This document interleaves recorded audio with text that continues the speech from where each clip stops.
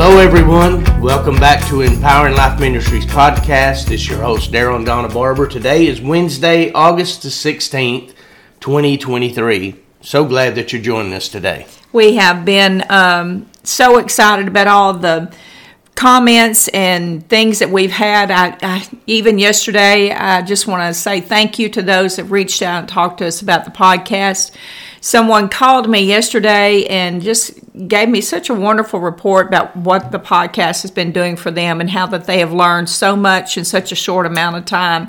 So we are thankful for those of you that have partnered with us. We said that on the podcast, and immediately we were getting people commenting, sending us texts or calling and saying, hey, I want to partner with you. So we're thankful for those of you that have done that so far. We will remind you that you can go over to empoweredlifeministries.com and you can see a visual from the scripture that we're going to share today and every day, Monday through Friday. Lynn Todd puts those on there for us, and we're so thankful for her. We have some new merchandise that's going to be presented on the Empowered Life Ministries website, along with Bishop Daryl Barber's new book, Navigating Grace. We are thankful for the sales that we've been having with that. Been very good. It's been good, and the response back has been good. But as we're continuing on our study, I was looking at this. I was actually on a Zoom call yesterday with someone from another state, and we were talking about different things like this, and I mentioned about this series that we've been doing, and I looked back on my notes and found out that today is actually episode 33 that we have done on just the subject of rest. But we're going to turn it now because we have been showing you people in the scripture how they are in a place of rest even in the midst of their situations or whatever they're doing. We've had different instances through there, scripture after scripture, just to back up what it looks like. So now we want to take a little bit of time, and we're going to talk about how do we get into that place of rest or that place of perfect peace. Yeah. And we're going to look in the Passion Translation in Philippians chapter 4, verses 6 through 9. It reads like this: Don't be pulled in different directions or worried about a thing. Be saturated in prayer throughout each day, offering your faith-filled requests before God with overflowing gratitude. Tell Him every detail of your life. Then God's wonderful peace that transcends human understanding will guard your heart and mind through Jesus Christ. Keep your thoughts constantly fixed on all that is authentic and real, honorable and admirable, beautiful and respectful, pure and holy, merciful and kind.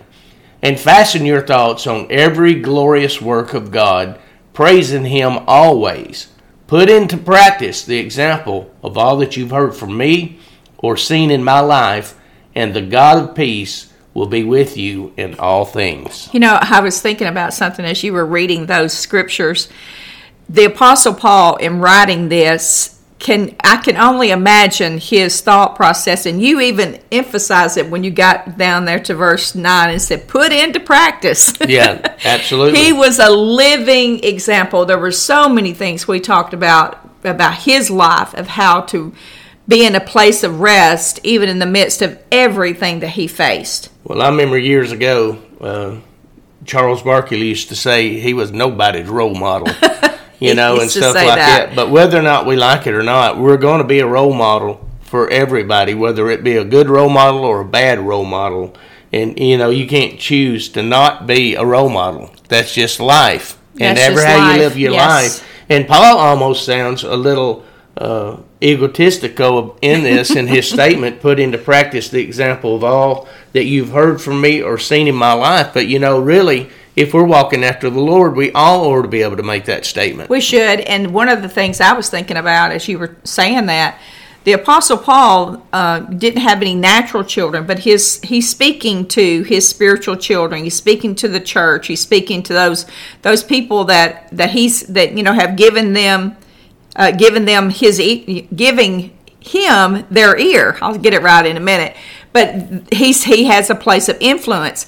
And I'll say this: even in our own homes, if we don't put into practice this word that we're getting, guess what? We are a role model to our kids, whether we realize it or not. Yeah. And so looking at verse 6, we'll look at that one first. Now, this is 4 little short verses, but it is packed full of direction. Mm-hmm. And that's what we're going to look at, is how do we get into this place of rest that we've been talking about. And the very first thing that he says, don't be pulled in different directions.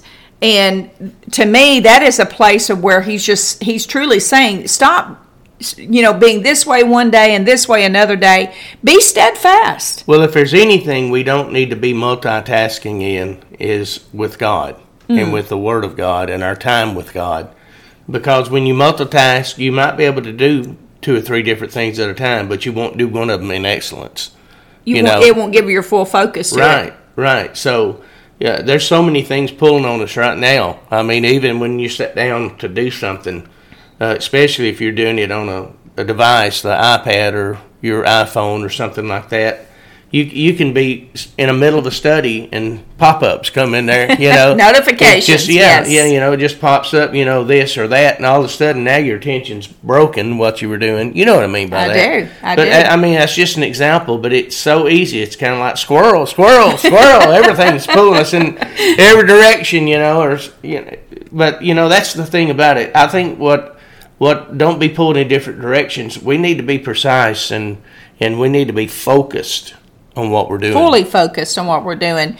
And another way to look at that, and I've started, and a lot of times when I'm doing my study time, I'll turn off notifications. I don't want anything distracting me.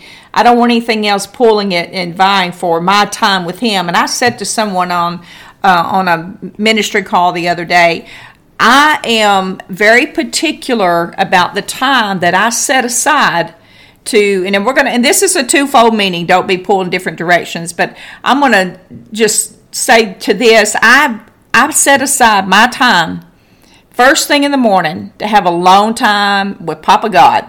And in that time, and if you call me or text me, unless it's an emergency, I'm not going to be answering because I want him to have my full attention. Right. And, I think that's what a prayer closet is. Yes. It's getting alone. It's getting with the Lord, shutting everything. You got to shut the door on some stuff. You do. Right? You do. And then that way you can really get focused, and it's amazing the things that you hear from God when you get in that place of quietness. Yes. And another thing I will say about being pulled in different directions, I think that also, not only about the device things, but I think that also goes to the point of realizing that you need to fully focus. He's saying this because for them, it wasn't about devices. For them, it was about going back to the law or going to Jesus, going back to law.